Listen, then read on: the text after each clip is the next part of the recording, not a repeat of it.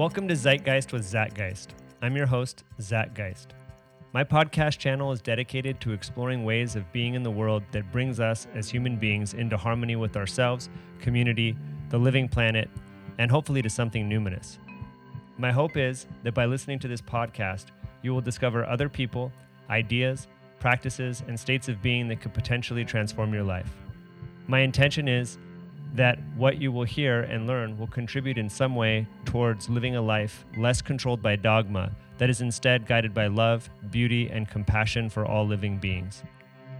This channel is sponsored by one of my companies, Student Loan Tutor, where we help liberate our clients from debt so that they could share their gifts more freely with the world. In this particular episode, I speak with Tricia Eastman, who is a medicine woman who works with the Oneophrenic Iboga to realize healing by exploring states of consciousness that often defy what modern medicine believes is possible. I speak about my personal struggles with addiction, induced by a lifetime of what I didn't know then was trauma, and how Iboga and Ibogaine helped cure me from that addiction it became an initiation into a new way of living in the world. I hope you enjoy this podcast, and if you do, and if you'd like to help the show out, please share this episode with anyone you know that suffers from addiction. And of course, give us a rating and a review in iTunes. It helps a great deal in helping us spread awareness on these important topics. I hope you enjoy the show.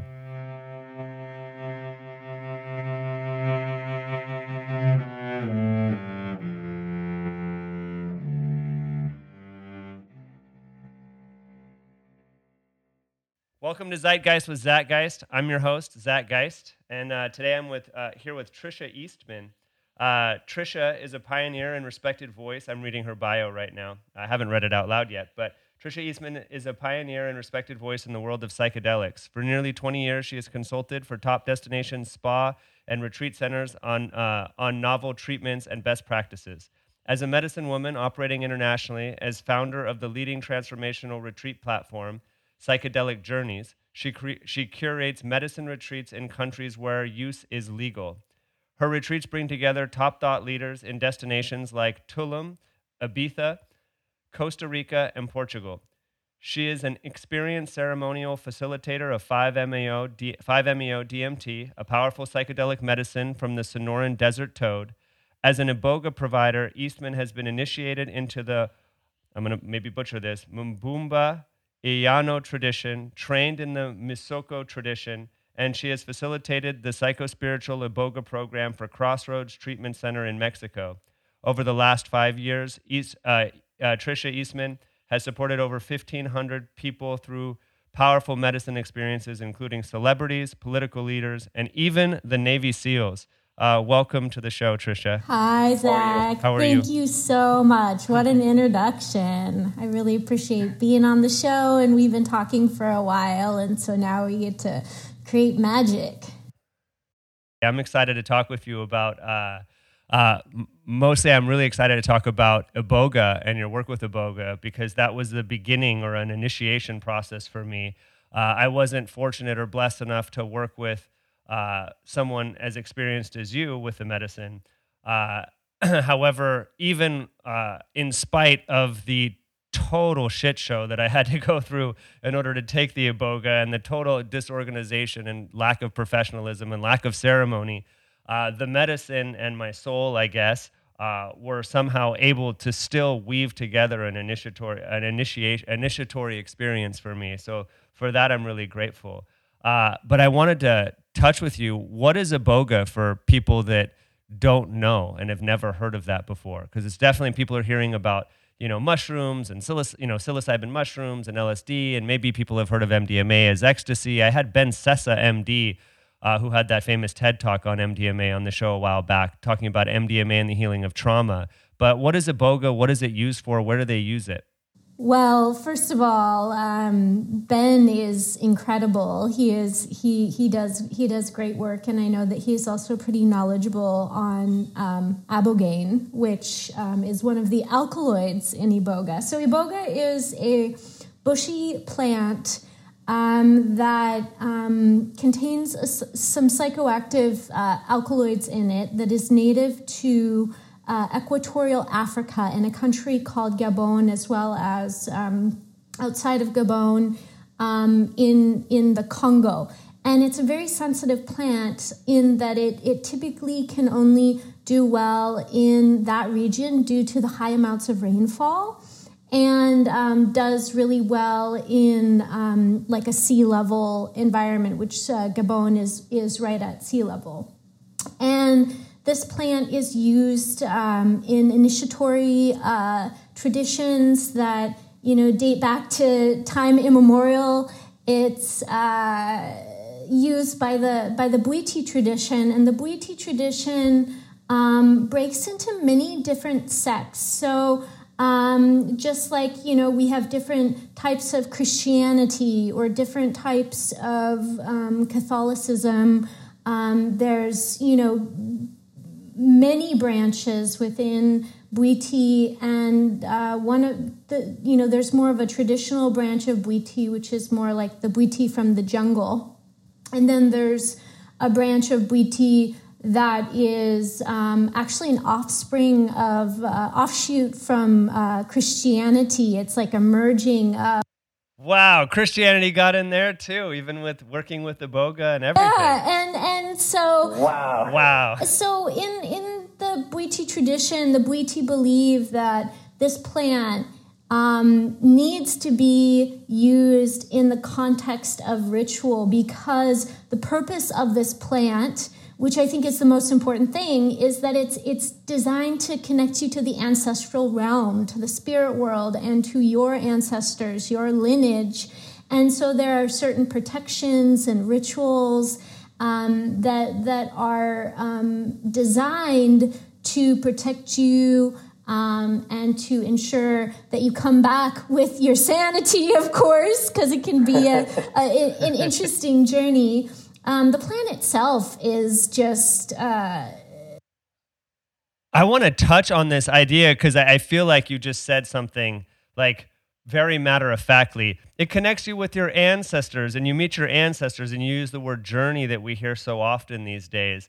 And I think people are picturing a psychedelic, and maybe you're, feeling your ancestors might be present, and it gives you that warm feeling or something.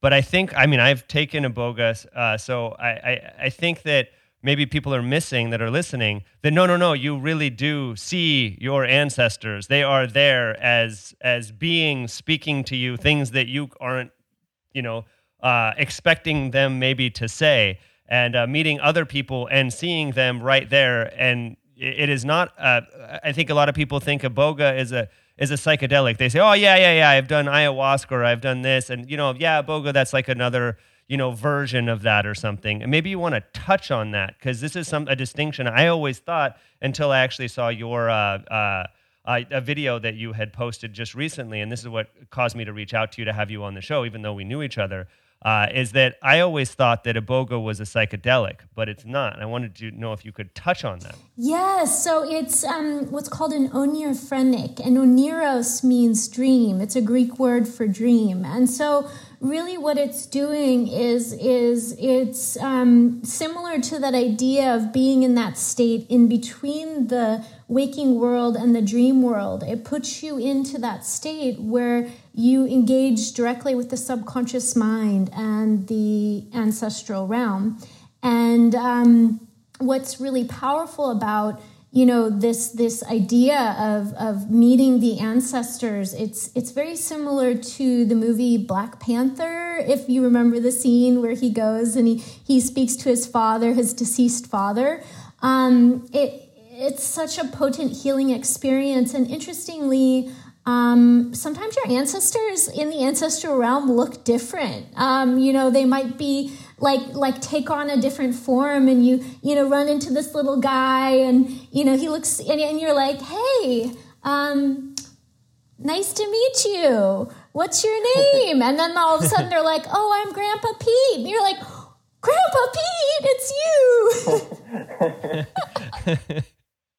I know exactly what you're talking about. This is similar experiences that I've had in lucid dreams, where something to be someone. I mean, you could have an experience where a person that you knew and were close with is a cat or a bird or, a sprocket in a machine. And absolutely, I know Michael Pollan's book, he's talked about when he had this deeply profound experience of knowing that the trees were his parents, and just having this deep knowing.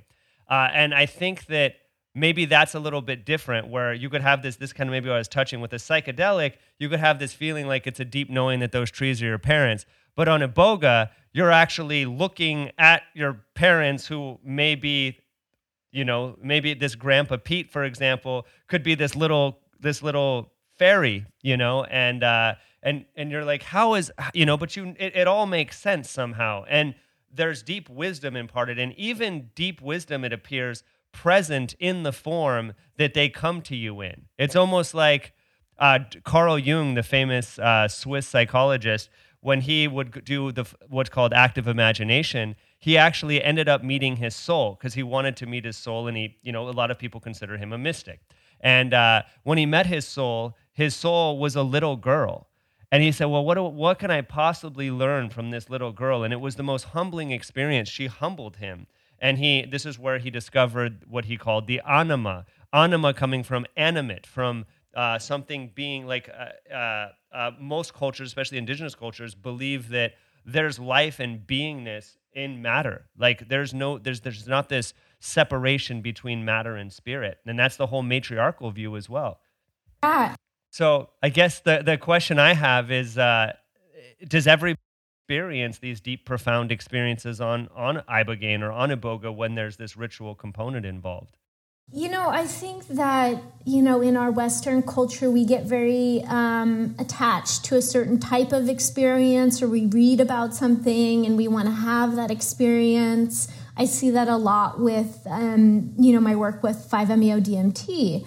And I feel that there is definitely some things that are common themes, but in terms of, setting yourself up for expectations, it's very hard to have a set expectation, because really, you're going to come into the work, you're going to sit down with, if you're in Gabon, a Ganga, which is a traditional healer, and they are going to ask you what you came for.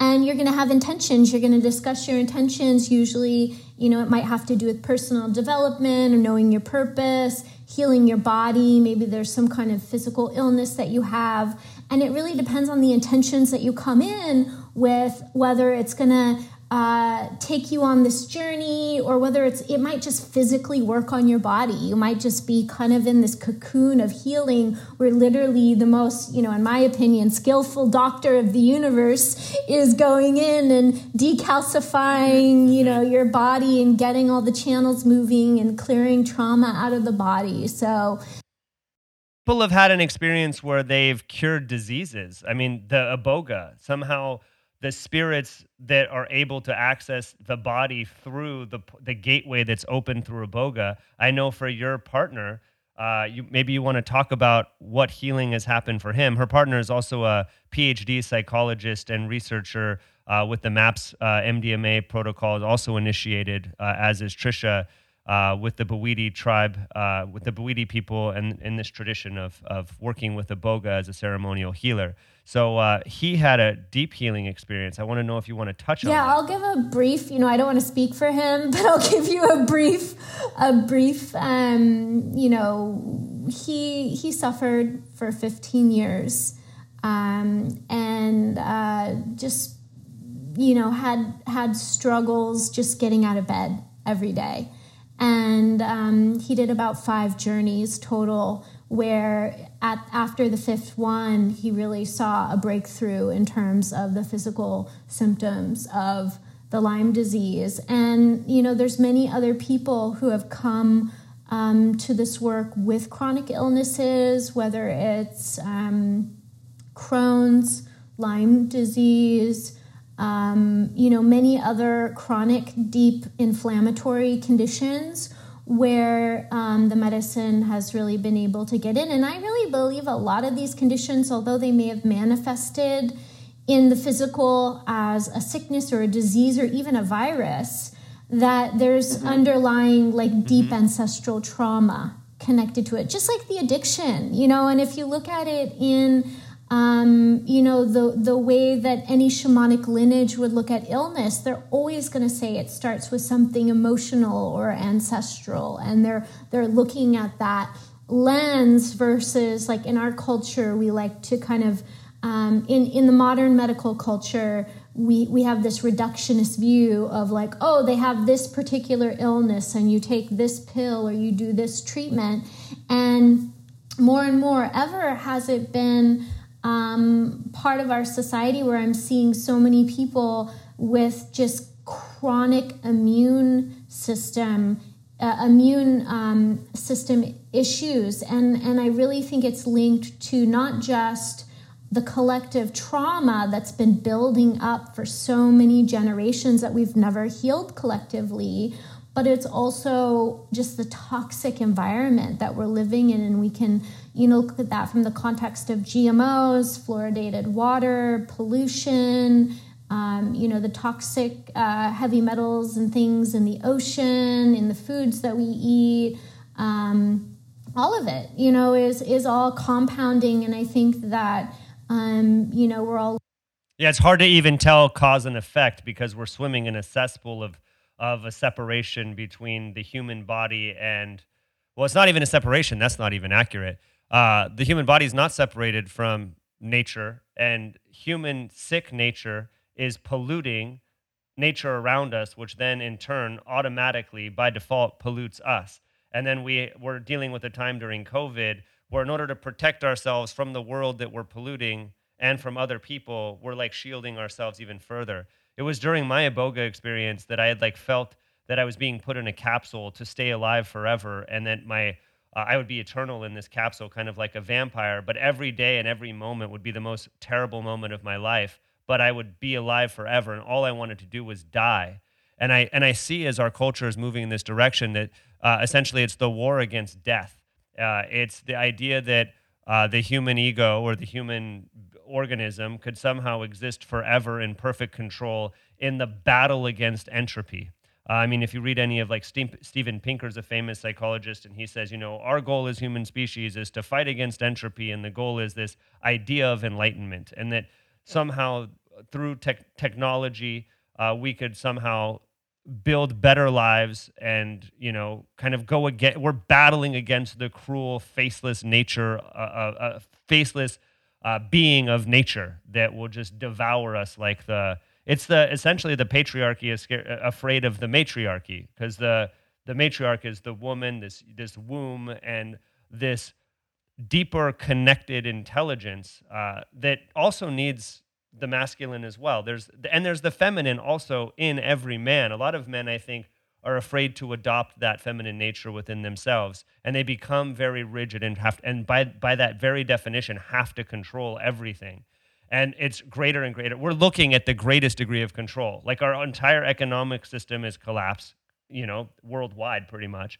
And everybody's in their house. If they ever leave, they're using gloves and shipping things to their door. We are as separate as we could possibly get at this point in time. That's not true. We could get way more separate, which is actually frightening, which I think was one of the visions that Iboga showed me, is that it could get all sorts of levels of separate, where you were alone in a capsule trying to stay alive like Darth Vader for all eternity. And a lot of people would sign up for that if they could.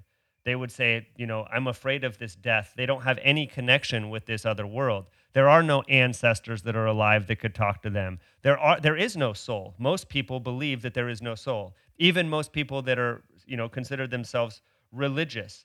They say that there's a soul, but if you look at the way that they act as though there is no soul, because they're not following their soul. They're following a book or somebody else's ideas, because they're afraid that once they die, that there won't be anything. At least that's my experience anyway. That's what I see when people do that. Binary way of thinking, this idea of it's either A or B, it's either darkness or light, it's either entropy or enlightenment. And if you really look at, the way that we've made things in our world, it's basically because we're not recognizing life that we're experiencing entropy, because it's not, this linear thing or this A or B kind of situation. The universe works in spirals and cycles, and it's our own lack of acknowledgement of the cycles of life in the universe that have put us into this place. And the medicine, from my experience, especially Iboga, has really just been a teacher to really understand the universal principles of the universe, where we do have to look at things from a binary perspective isn't actually an A or B type of thing. It's more of this idea of the wheel of karma and really coming into a center point, a place of balance. So a place between the masculine and the feminine, a blending of both, and that also between ourself and the other in all relationships, whether it's our enemy, our life partner, our friend, and we just need to really start re-educating ourselves. And I think the psychedelics really bring that gift, because the soulless individual, or the individual that doesn't believe in the soul, they get caught up in, this fear of death. And that fear of death comes into this scarcity of not enoughness. And the scarcity is the main issue why we're having all the problems we have in the world. Not enough money, not enough time, everything we don't have enough of. And the moreness, constantly needing more, creates that hungry ghost that is what is the source of all the plastic in our ocean, all of the, a lot of the global problems that we're experiencing. And the truth is that when we start to come into that equanimity, when we start to come into that balance, we will see that there is enough for everybody, that there is enough for all humans to live in harmony together. And it's not this like utopian fantasy. I mean, it's a real thing, because when we respect the planet and we all work as stewards of our home, which is this planet, then naturally it expands its capacity to support us too. And ultimately, the only way that we're going to do that is through initiation, because through initiation, you enter into the part of yourself that is running away from all of those things, which is really what creates this drive of the hungry ghost. The hungry ghost metaphor is powerful. I know I remember reading Gabor Mate's book, In the Realm of Hungry Ghosts, about addiction. That's actually what led me to Iboga, was addiction. I remember the first time I had alcohol, I'm like, oh my gosh, I could finally think, I could finally relax. Like, I felt so calm. And I was born in 1980, so it was normal for parents to smoke and drink alcohol while they were pregnant. As a matter of fact, my mom's doctor said, yeah, don't quit drinking, don't quit smoking, it'll shock your body too much. And so when I was born, my mom was I was C-section, and I was a month late, and she was smoking a cigarette when I was born. And she drank, every day while she was pregnant. And so it was really no accident that when I first started smoking cigarettes and drinking alcohol, I felt really at home. I felt at home in that experience. And I think this comes back to ancestral trauma, is that my mom drank and smoked, my father drank and smoked, his parents drank and smoked. And this trauma, and as Carl Jung talks about, is whatever healing the parents don't do, that gets passed on to the child. And our role, essentially, as human beings in this life, like whatever that belief is, why we're incarnated here, we are. So it doesn't really matter why right now. Maybe our life is part of that discovery of why we're here, discovering our gifts by learning what our wounds are, and our gifts begin to flower from our wounds in a way. And for me, addiction is what sent me into the initiation. My life became so unmanageable that I couldn't do it. And it wasn't unmanageable in the sense that I was homeless on the street. I was actually running a very successful corporation, by the terms of what is considered successful. I hated what I did. I was working 16 hours a day. I couldn't sleep. I had insomnia. I had to take things to wake me up in the morning. I had to take things to go to sleep at night. I had almost exclusively nightmares. And when I'd wake up from a nightmare, I actually would want to go back into sleep into the nightmare because it was more comfortable, because at least it was more interesting than the nightmare that was my life. And it wasn't like my life was a nightmare like it was when I was, in my teenage years, which if I tell you those stories, it was also a really big nightmare. It was a worse nightmare in the sense that I was told that everybody around me was saying, you are a success, you are a success. So in my mind, I'm like, shit, I'm a success and I'm miserable. If I lose anything that I have, then I am going to be even more miserable than I am. And I became, I think, in a sense, a hungry ghost, even for the things that I had that weren't making me happy. Because I didn't have an identity. I didn't have a connection with soul. As a matter of fact, I was pretty convinced at that point that there was no soul, that life was about enjoying whatever you can while you're here until you die. And don't do shitty things to people, not because you feel a deep connection to them, but just because that's an asshole thing to do. And then if everybody did shitty things, then the whole world would be shit. So kind of almost felt like I had the moral compass of Dexter or something. And here I am. But underneath it was my soul crying. And in order to keep my soul at bay, I had to numb, with whatever numbing mechanism I could find. And Iboga, which I think a lot of people that might not be familiar with, is kind of heralded as this cure for addiction and this cure for opiate addiction, to the extent, and this is anybody that's been through opiate addiction that's listening to this, this might blow their mind. And anybody that hasn't, when you're in opiate withdrawal, especially if you're a long-term opiate addict, you will want to kill yourself. Like if you are not constantly, almost every moment, contemplating how you could either crawl out of your skin or end it all, you are not experiencing opiate withdrawal. That's how bad it is. You want to crawl outside of your body. I heard that some rock stars used to go on binders of opiates, and then they would have a doctor put them in a coma, like under unconscious for a week, so that they could get through the withdrawals. That's how bad it is. But Iboga has the power somehow, through some miracle work, is that somebody could be taking opiates for 20, 30 years. And this is how it was discovered, quote unquote, in the West, is somebody was taking opiates for 20 or 30 years and in extreme withdrawal, and somebody gave him some Ibogaine or Iboga. I think at the time it was just Iboga, said, just take this. And he was so desperate, he would take anything to not feel this feeling. And he took the Iboga, I forget the guy's name, he wrote a book about it in a procedure and kind of brought Iboga to the West. And the withdrawal stopped immediately, as though he had taken opiates, but he didn't feel the opiate euphoria. He felt that not just a moment of clarity, he felt just totally clear, like he'd never remember feeling.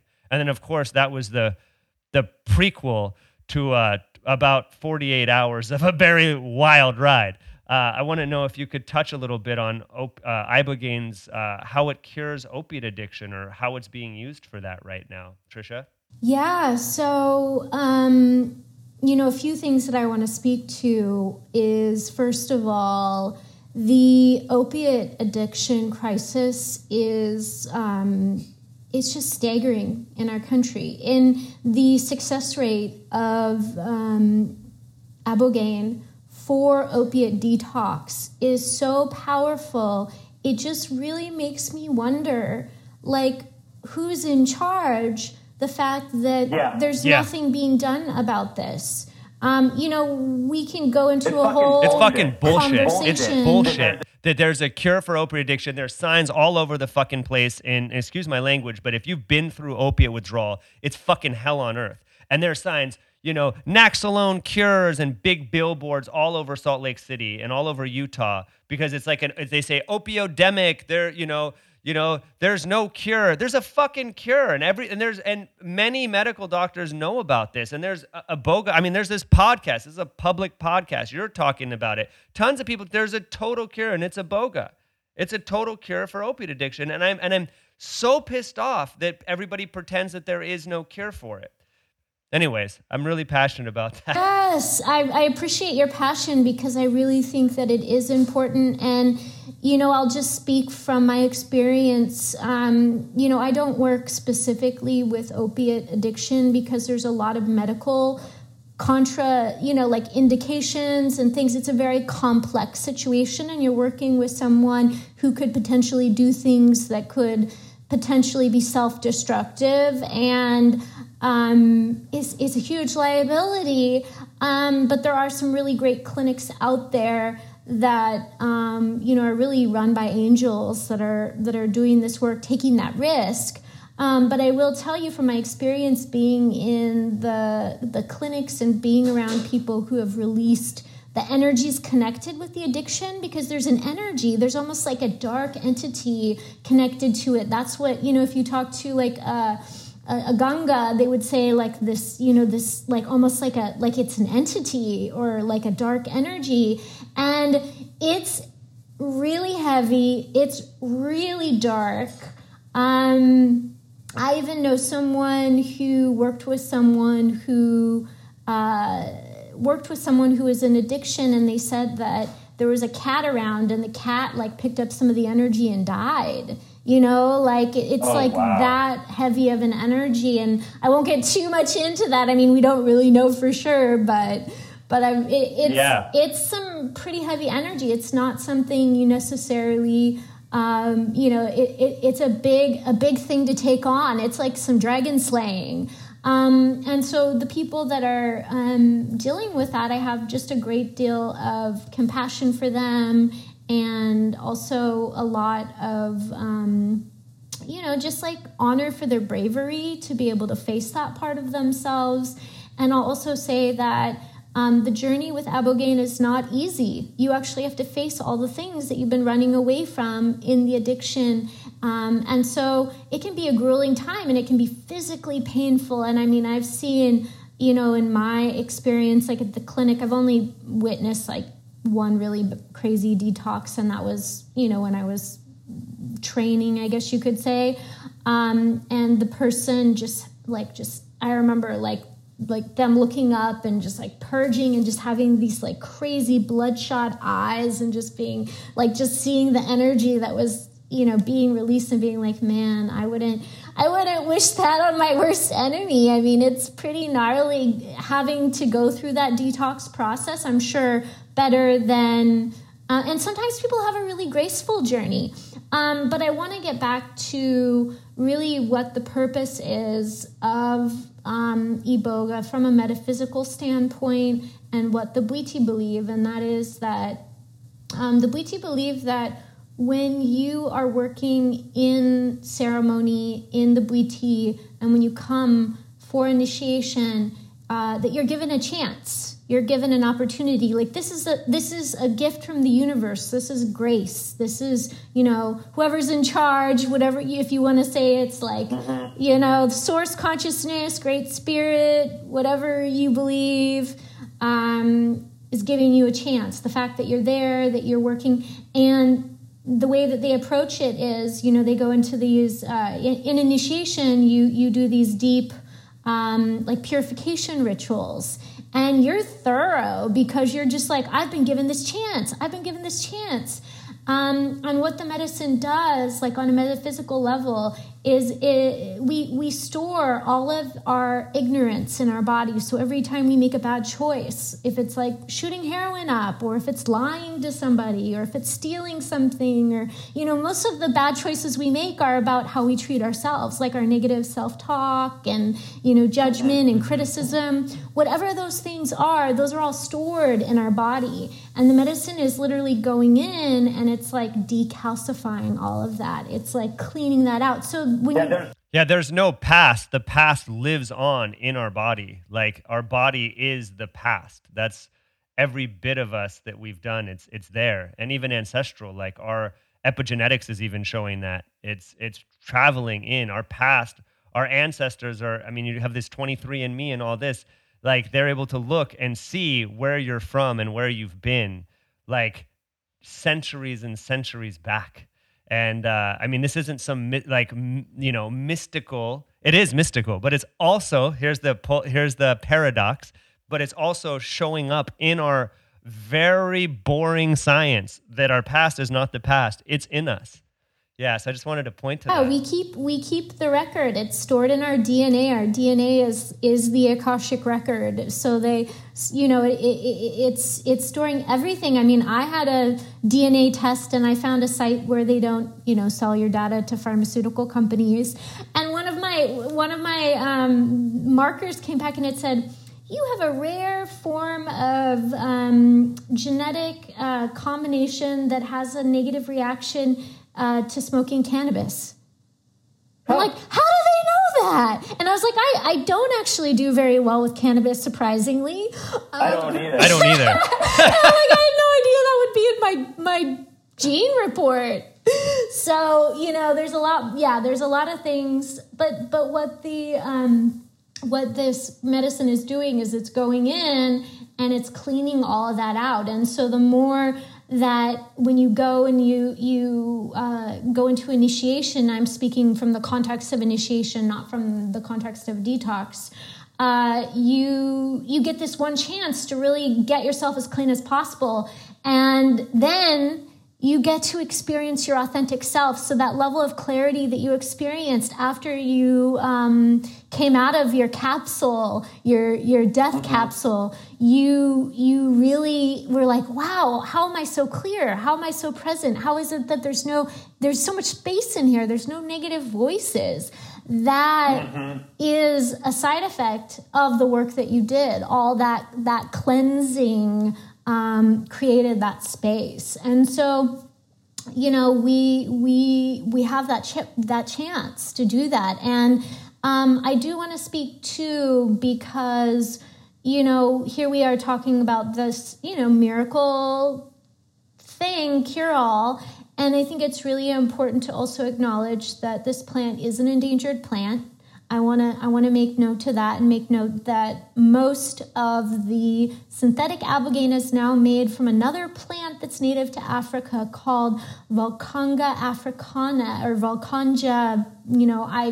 I've heard it pronounced both ways, and that plant has alkaloid in it called volcangaline, and volcangaline is just 2 oxygen molecules off from ibogaine, and ibogaine is the alkaloid that basically resets the opiate kappa opioid receptors. And so this plant is so sophisticated, it cannot be synthesized, but it can be taken from this other plant and then it's a semi-synthesis. So because those 2 oxygen are being, and that's the sustainable way to work with the medicine. If we want to cure the opioid crisis, we need to really look at that, because we definitely want to make sure that that there's enough for the tribes that have been using this for aeons, that, really. That's part of their religion, part of their culture, part of their, and again, it's not part of, I'm not even using the correct language. Yeah. It is them. Their ceremony and their initiatory process is their being. It is part of them, like their head is part of them, like their leg is part of them. It is that much part of them. It actually may be more part of them than their body or their head, because it's more eternal. And it speaks to another reality, which I think we were talking about yesterday, which is the daimonic reality, not demonic, but daimonic, coming from the word daimon, which is Greek, which is the idea of the realm in which the soul and the gods or God lives. And that's the eternal realm, a realm where truth lies, because truth is underlying and it seeps up from moment to moment. A lot of people say that we live in a post-truth era, but you can't live in a post-truth. It's not possible.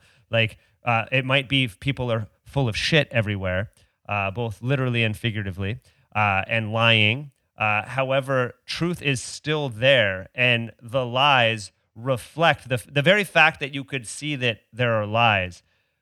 That feeling and that noticing is that truth. And it sounds paradoxical. And we were talking about what paradox mean. It means paradox. Actually, the etymology of it is opposite of opinion, or not in alignment with opinion.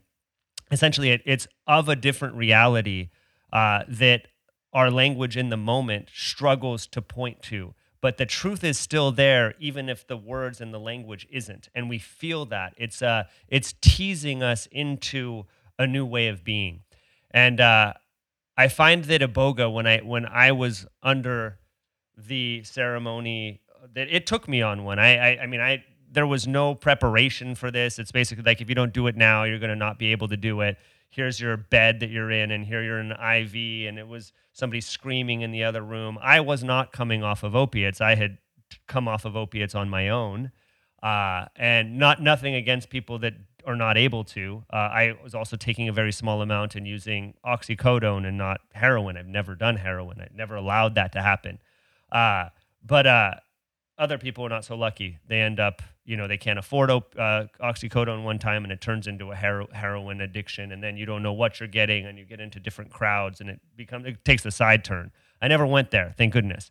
But I do remember being under this experience, and one of the first things that happened is I was transported, just as real as I'm talking to you right now, to what seemed like Africa, around a fire, and at night with cold wind blowing against my skin. At the same time, knowing that I'm lying in a bed in Mexico.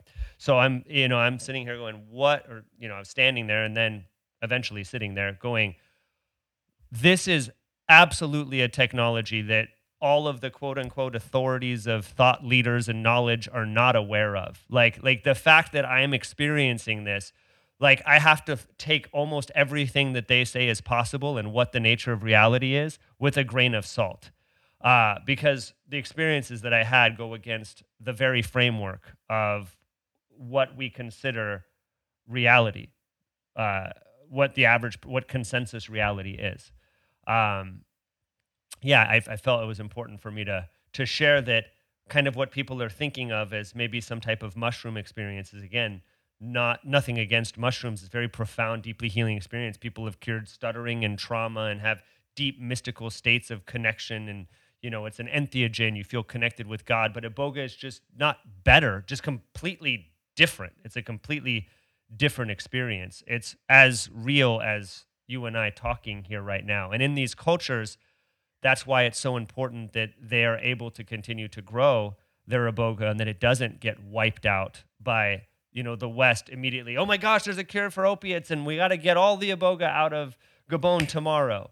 And I think that we need to, as a culture, begin to start planting Iboga in the U.S. and the government should start studying it. And at least, we have an extreme opiate crisis that's causing suffering and misery for millions of Americans, and deaths and suicides and failed relationships, and it's not going to change without an initiation. And I think what we're being presented now with COVID is a collective worldwide initiation. We are all seeing that we're connected. We're seeing that we're sick, and we have a choice. We could, become like Darth Vader and move through the world even more disconnected than we already were, which is hard to picture and sounds miserable. Or we could figure out how are we going to go through this collective initiation and in order to heal ourselves, each other, and the planet, and our ancestral lines, and all of that. And it's going to be beautiful and amazing and challenging. But I think some of us have begun this process already through this, and there's been carriers of this knowledge, like the Bwiti and other indigenous cultures that have been carrying this somehow while all of the madness is going all around them. And I really feel in this moment a deep sense of gratitude and surprise for how in the heck could you not be so infuriated that you're still willing, that they're still willing to help. For example, you were initiated into sharing this medicine, and they weren't, the people there. How was that experience? Were they very accepting of you and happy that you're going to share this medicine with the world, or did they? How was that experience? I want to explain something, because I think this is really important to note in Western culture, because there are a lot of people who are kind of self-initiating themselves and then just going out and serving, whatever, mushrooms, 5-MeO-DMT, whatever medicines. And in Bwiti, it's a 10-year process minimum.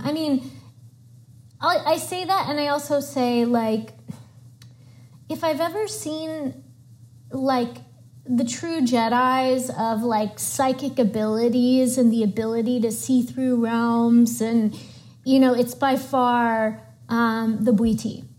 Like they just have, they're the keepers of the magic. Like they're like true magicians, alchemists. And if I was to ask, like I've had quite a few teachers, and of those teachers, many of them would say, you could get the blessing in 6 years. You could get the blessing in 15 years. Most people, what I've heard is like 10 years to be a Nima. And a Nima means someone who gives initiations, because in the Bwiti tradition, to serve medicine is not the aim that you go in for. You're not trying to like start a vocation. You're not like signing up for the Iboga online course to become a shaman for that reason. 101 or become a whatever. It's a life path, and it's really your path. It's you go in to choose to be a master of yourself. And the first thing in your initiation, whatever lineage it is, there's different ways that it's done, but ultimately you're getting your spiritual name, the name of your soul. You're meeting your soul. You're getting really clear about what your purpose is. If that happens to be a medicine, I mean, like my spiritual name, and I rarely share it, but I'll share it, is Muhe Sangana. And it means world bridger, alchemist, the one that brings, people together. And, that kind of is within the village a archetype that you would think of for what we define as a shaman in our Western society. Mm-hmm. So, but I could have went in and, could have been like a musician or a painter, or I don't know, because I haven't seen other people, people's journeys. I've only heard stories, and it's very personal. But when you start, you're going for yourself. You're going because you want to live in your most authentic self, whatever that is. Any attachment to anything is just going to set you up for a disaster. Most people go in, and the reason the Bwiti go in is because it's quite honorable in society. It's an advancement, an up-leveling for you to go through your initiation. And once you go through your initiation, you are invited into a special group. You all of a sudden become part of a family. And so it's not like in our culture where we go to the Amazon and we go and we have an experience with ayahuasca and we're like, oh yeah, that was amazing, and maybe we come back in 2 years and visit again. You're going into a family. So then all of a sudden you get initiated, you're in this family, and then you take off and they don't hear from you for 2 years. The whole family's going to be like, hey, what's going on here? Where's our news? We want to get the news from you. So it's a very different approach than Western society, and it doesn't come with like a fixed expectation. The only difference, like even with when I went to Atum's village, when I was serving at the clinic, before when I was serving at the clinic, they said, we're not giving our blessing that you've graduated. We're not giving our endorsement, but we are saying, this is what you're doing. This is your path. We're not going to interfere with what you're already doing. They didn't say it in some bad way, like, oh, you need to stop serving medicine. You need 10 more years of training, or, whatever. They saw that I was on a trajectory that was spirit-led. My journey started with basically when I was in the clinic in Mexico. I was so grateful to the medicine for just this profound meeting of myself that really changed my view of my ability to love myself. And in gratitude, said to the medicine, I'm here to be of service. Let me know, bring me opportunities where I can be of service to you, because I want others to know themselves in this way. It doesn't necessarily have to be, by taking the medicine, but, how can I be of service?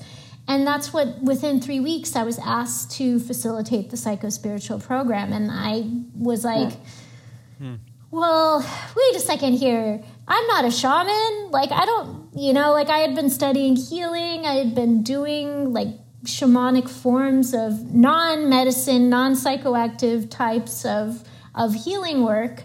Not using medicine, I should say. I tuned in and I really listened, and I was really close to the spirit of the plan. It was, engaging and talking with me still after this recent journey. It had only been 3 weeks, and it was like, don't make such a big deal about it. This is about whether this feels aligned for you or not. You don't have to create a story outside of that, of what it means. Like, oh, does that mean I'm now a, shaman or whatever? And of course, I know what that means now. This was 5 years ago, and, definitely had a different context and understanding of this path and this work. And so, it's really one of those things when we're publicly speaking out there about plant medicines and these lineages that are, I love my friend Eamon, who I was on his podcast recently.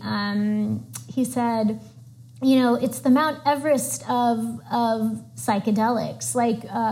Iboga is the medicine that you go to last. It's like you've done all your work, you've, really developed yourself, you're a pretty high functioning individual, and then you step into that initiatory path.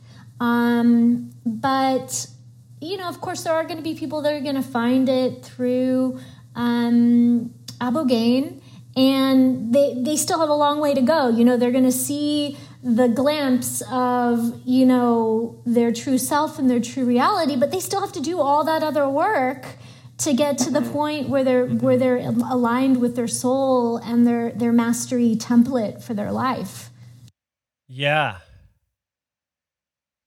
Hearing all of that brings me back to the experience I had 6 years ago in Mexico after Iboga, and having so much change right after. The idea for the business that I currently have came that day of the Iboga, like the medicine was obviously still in me, but after I left that realm, and it was almost like I came into a different reality. I ended up, it wasn't like Iboga sent me a letter and said, here's what you're going to be doing for the next, 5-6 years. It wasn't like that. It was just a lot of synchronicities began unfolding from there. Almost like, how do I put it without sounding, I think that I was going to say it without sounding woo. The word woo, I think the term woo, I think comes from the word woolly, which I'm not sure if that's exactly where it comes from, Wooly. And what woolly means is not specific, kind of like not quite ambiguous, but like you're saying something, but like it doesn't ground in or root in. And I don't want it to have this effect. For me, it was an initiation of sorts, but not so clear. Like I didn't have a family that carried me right at the end. I didn't feel deeply connected with. I think maybe that what you had mentioned before of taking it way early. It's the first psychedelic that I took, and I think it's because I was afraid that if I took something else, I would never take Iboga, and I only even considered taking Iboga because of my opiate addiction. Otherwise, I would never. I had decided, because I also have bad experiences on marijuana, or what I have labeled really bad experiences on using marijuana, where like I go into time vortexes, and like it seems like 1 second gets drawn out over 3 hours. I mean, it's super uncomfortable. Like my heart will beat like boom, boom, and I'll be in again, I grew up in a crazy environment, so I would be in an unsafe situation while that is all happening and come in and out of consciousness. So I've had bad experiences with marijuana. So I'm like, I don't want to do any psychoactive substance. So I started with the Iboga for the cure element. And I think it gave me that. But I also think, yeah, I was definitely receiving healing and insight that I had no idea how to integrate. And I so wish that it was legal in the United States. And I so wish that I knew about therapy and that I was working with a therapist of some kind that I could help integrate these experiences. And I so wish that it wasn't something that you have to keep secret from everybody. I remember my mom found out I did, and she's probably like, "You lost your soul. Now you're going to be poisoned, and God's no longer going to accept you." No, just like, she's kind of what would I think would be called a fundamentalist, like born again Christian. Like Bible is literally true. Like what it says in there is true, and nothing else is actually true. Just that. And I say with all respect, my mom is really seeking to have security. She didn't have a lot of security growing up. She was born in, China and then grew up in Rio de Janeiro, Brazil. And then, her life was very hectic when she moved to the States as a teenager. Terrible things happened to her. Terrible things happened to my grandparents where they had to leave Russia and, saw people get killed in front of them. They lived in Rio de Janeiro near where the City of God is. I don't know if you've ever seen the movie City of God where they're, shooting kids in the street and stuff. So they've seen crazy things and there's adaptations that happen. And I think people really want security. And I think a lot of people, the reason they feel so comfortable with Trump and presidency, I don't mean to go super political here, and I don't mean to be political here. I mean to be psychological. The reason that people feel psychologically comfortable with Trump being this strong man is that they feel insecure and they feel scared to feel insecure. It's never been safe for them to be insecure. So they need certainty above all things. And they're willing to sell their soul for certainty because they don't trust themselves with their soul. They would rather trust the idea of this strong man. And I think a lot of the God image that I had, and I still probably have present in my mind, is this strong man, God, father figure in the sky. And what was revealed for me through Iboga is like, oh my gosh, it's so much bigger than that. And there is some element of a strong man in the sky, and there's elements of all sorts of elements that, spirits of places, spirits of rivers, spirits of moments, like zeitgeist means spirit of the moment or spirit of the time. There's a spirit of this very moment that we're here. And to the degree that we could invoke that, something very beautiful could move into this moment. Yeah. And when even invoking that, just talking about it, like renders like my speech to stop. Like that flow just went. Whoosh. Yeah, when you get to a certain frequency, it starts to shut off the language center of the brain, and that's very common in Iboga, where literally. The language center of the brain is closed down for repairs, and people just start to say a sentence, and they're like, they can't even put something together. Totally, I know that. I know exactly what you mean by that experience. I remember so powerfully.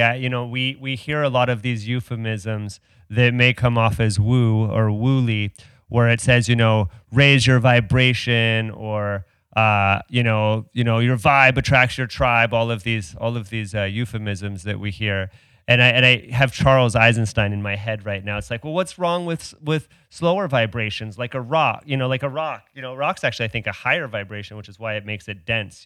But like, what about? It's not about like a high or a low. Like all the vibrations are beautiful. It's like a symphony. You don't just want or like an orchestra. You don't just want the soprano. You want the tenor and you want the baritone. You want all of those elements. And something I remember with Iboga is you could feel the vibration in your body like I had never felt before. And you could hear it.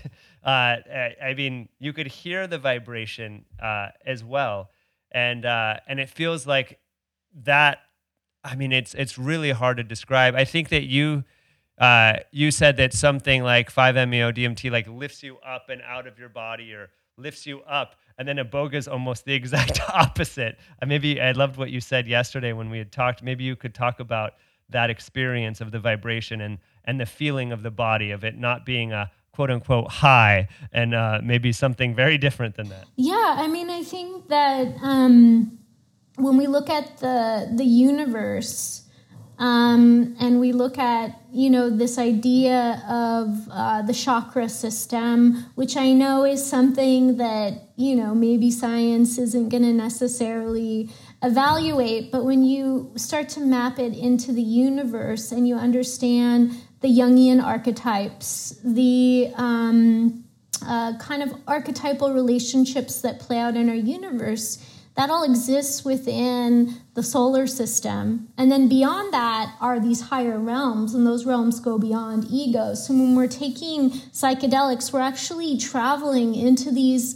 dimensional realms. And each of those dimensional realms has a seal, and those seals are basically how much separation is allowed in there. So the less ego you have, the higher you kind of dissolve into this like ultimate ocean of consciousness, and that's kind of like being one with all things, and that's where 5-MeO-DMT takes you. And even beyond that is the void, and a lot of people, not everyone is surrendered enough to go there, but that is the womb of the universe, and that's like death. It's the point of creation and the point of destruction, but it's a really powerful imaginal realm, because when you get there, you can decide what you want to take back with you, so you can restructure yourself from that place, because it's a complete, soul car wash. Rip off the veil, rip off all the pieces and put them back together again. And then when we go into the root, when we go down, we're really, going into the ancestral realms and all these different realms of density. And that's really where the Iboga is taking us. It's taking us into our past, although it encapsulates everything. It encapsulates the past, the present, the future, all of it. But it's really, most importantly, getting us grounded within ourselves, getting us into that deep understanding of that inner working through going into the depth, through the route of the depth. We're able to have a deeper understanding. And so for me, like, I've really come to this deep understanding of all the darkness, all the boogeyman, all the scary things that, scared me when I was a child. They don't scare me like they did then, because I see it's all love in a Halloween costume. That, the dark entities that exist are the janitors of the universe. When we talk about entropy, they're the forces of entropy that are cleaning up the energy that's no longer in alignment with life, so that new life can be created. And in a lot of modern psychology right now, it talks about this isn't just experiences on Iboga that are confirming this. The Jungian shadow, and the idea that when you have nightmares, that you essentially, the idea is to be with the nightmare, not attack it or whatever. Figure out what the nightmare is trying to show you. The nightmares, if you ever think about it, what dreams do you remember most when you wake up from the night? The dreams you remember most are oftentimes the nightmares. They have a lot to teach you about, like, how you're cleansing, or where you're going astray, where you're going on the wrong path. Essentially, they're very large guardrails to keep you from going over the cliff to a place where you're not trying to go. Maybe you could look at it as your soul putting on a mask to go, boo, wake, don't go this way, or to look at it in a different way. I've been experimenting. I do a lot of dream work, like lucid dream. Like, that's kind of one of my passions right now, more than it's ever been, is really diving into the realm of lucid dreaming. Essentially becoming aware that I'm dreaming within a dream, and then being able to work within that dream realm. Very similar. It feels as real as this realm. And the last 3 nights, in preparation for this call, actually, this podcast, I've had a lucid dream every night for the last 3 nights. And last night's lucid dream was unusual for me. And I'm not a lucid dream expert by any means. There's people that have had thousands of lucid dreams. I might have had a dozen or so, maybe more, maybe a little bit more than that. But I had a dream last night that I remember getting this letter in a post office. It's completely empty, and it's written in this like hieroglyphs, and it's written, you said, about a different name, and it was initially labeled to me, and I open it, and it's written in this language that I don't understand by some very powerful being, and my name was different in it, but I couldn't even read the name. And I go, wow, I'm for sure lucid dreaming. Here's my ego going, awake in the dream. That's the idea of being awake in a dream, is there's an element of you that's aware. Your waking reality, egoic self, is now in this realm, integrating the unconscious, which is the dream, into the ego. It's taking that back from the womb, back into waking reality. And it's working with it instead of passively having a dream and interpreting it. I'm actively working in the dream, with my waking reality in the unconscious that's around me. And so I say, oh my gosh, I'm in a lucid dream. This is incredible.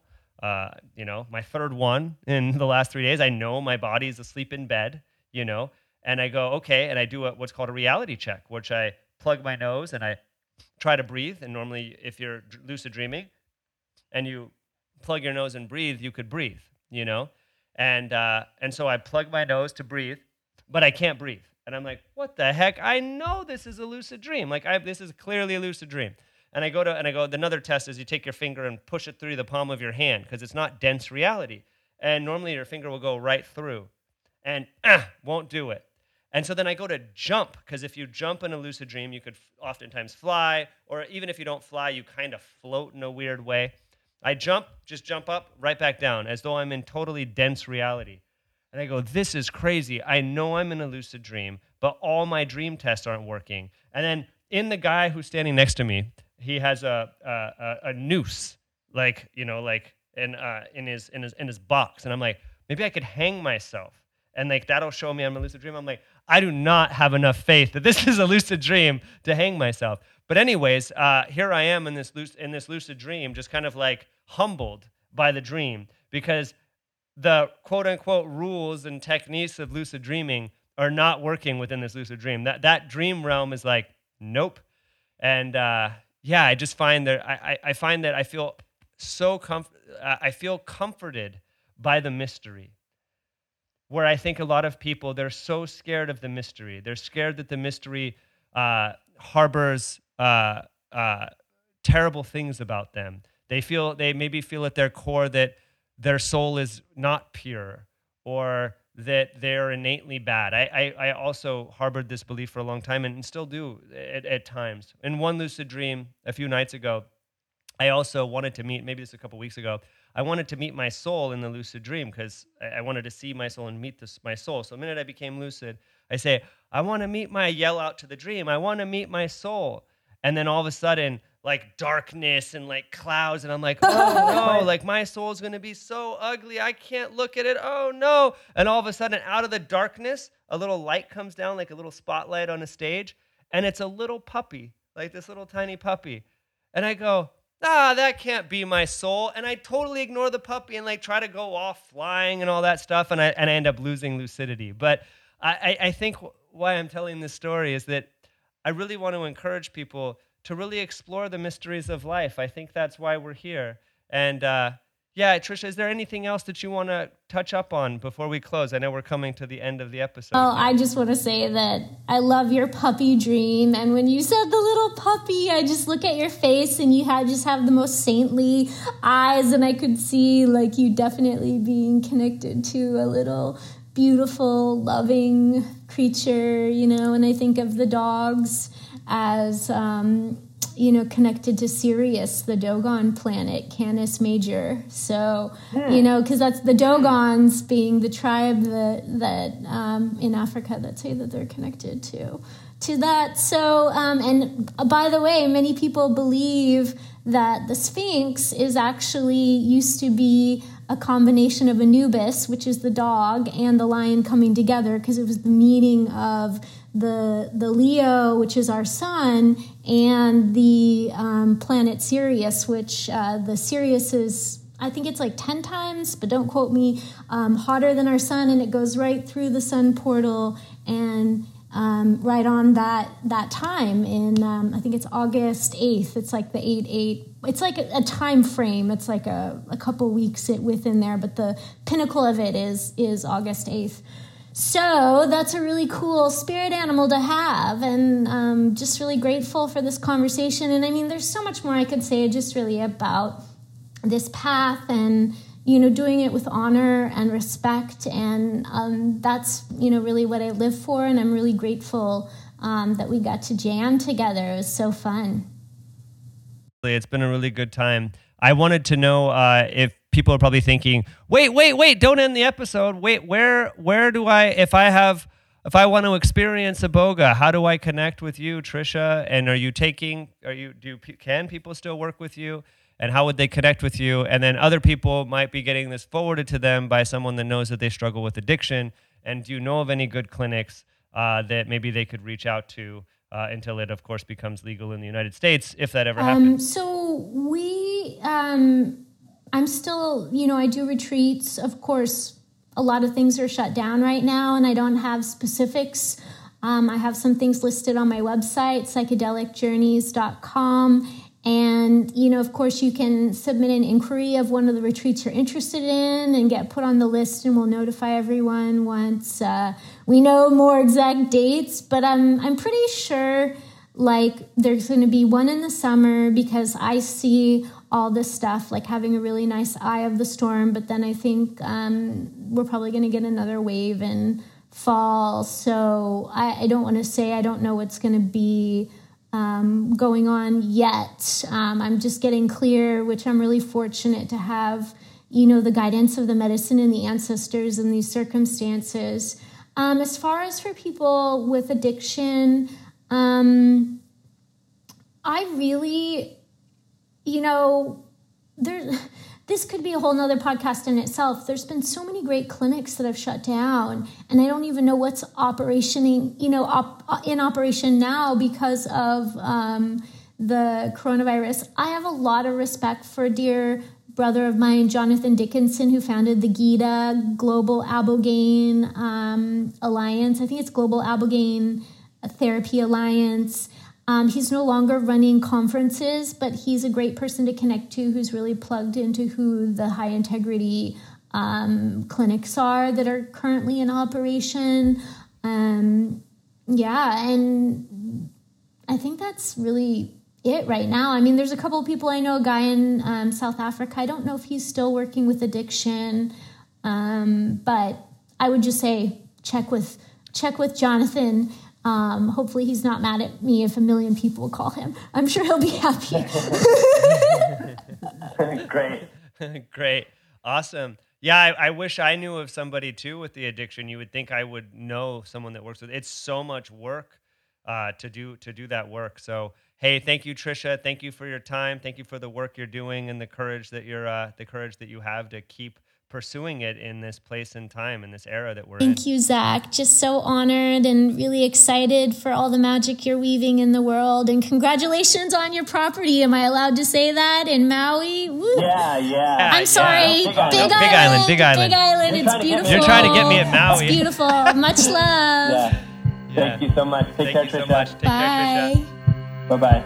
Bye-bye.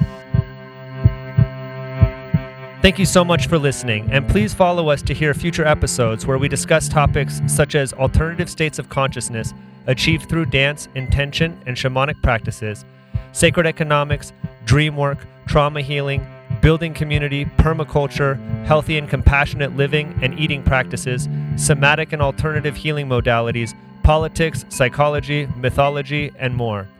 Our work is focused on the liberation of spirit, a return to the sacred, which is a constant collective inquiry. We aim both in person and on this podcast to plant and water the seeds of liberation from economic inequality, trauma, systemic conditioning, addiction, loss of soul, loss of meaning, hopelessness, helplessness, isolation, shame, nightmares, guilt, and a return to glimpses of your birthright, of dignity, joy, community, collaboration, equality, and constantly beautifying new world where you are not alone.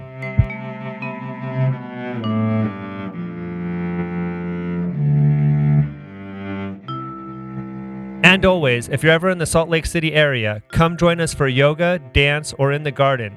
A community of beautiful souls are here to welcome you.